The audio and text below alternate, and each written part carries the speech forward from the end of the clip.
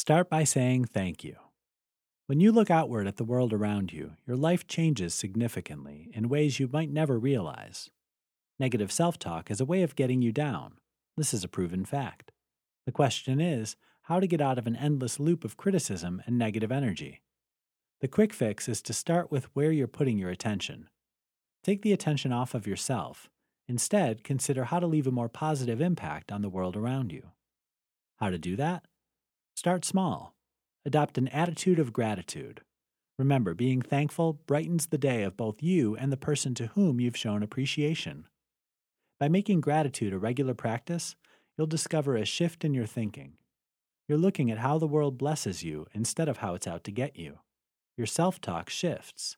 Your world becomes more positive, and in the end, so do you.